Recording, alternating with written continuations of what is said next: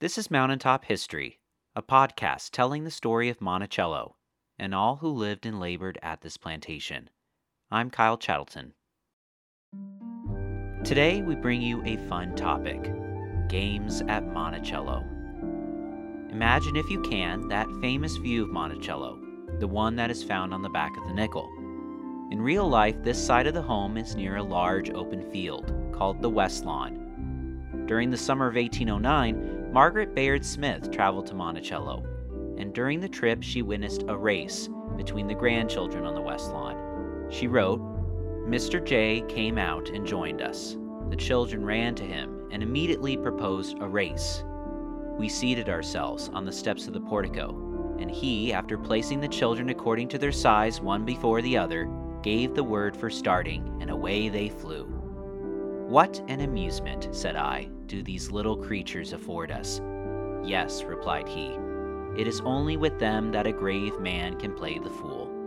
They now called on him to run with them, and he did not long resist." There were many ways that Jefferson and his family amused themselves with games like these. Jefferson himself was a fan of chess, while the grandkids would play board games with fantastic titles like the royal and most pleasant game of goose. There were also word games to be played.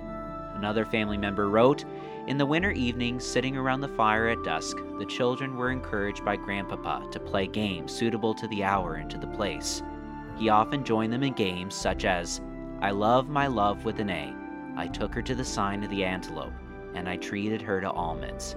She continues by explaining the goal of this word game was to read out as many words with a specific letter as you could, or else you would have to forfeit. Outside, along Mulberry Row, enslaved individuals and families would play games too, with the little spare time that they had to themselves.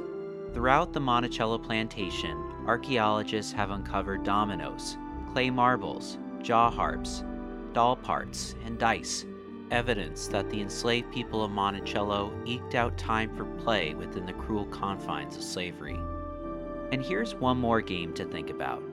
Years after Jefferson passed away, and when the Levy family was taking care of Monticello, a visitor took a picture inside the famous dome room. In his photo, he captured a large billiard table, telling us that the Levys, too, played games here at this historic site. This has been another edition of Mountaintop History, a collaboration between WTJU and the Thomas Jefferson Foundation. Mountaintop History is also supported by a major grant from the National Endowment for the Humanities. To learn more and to plan your next visit, go to monticello.org.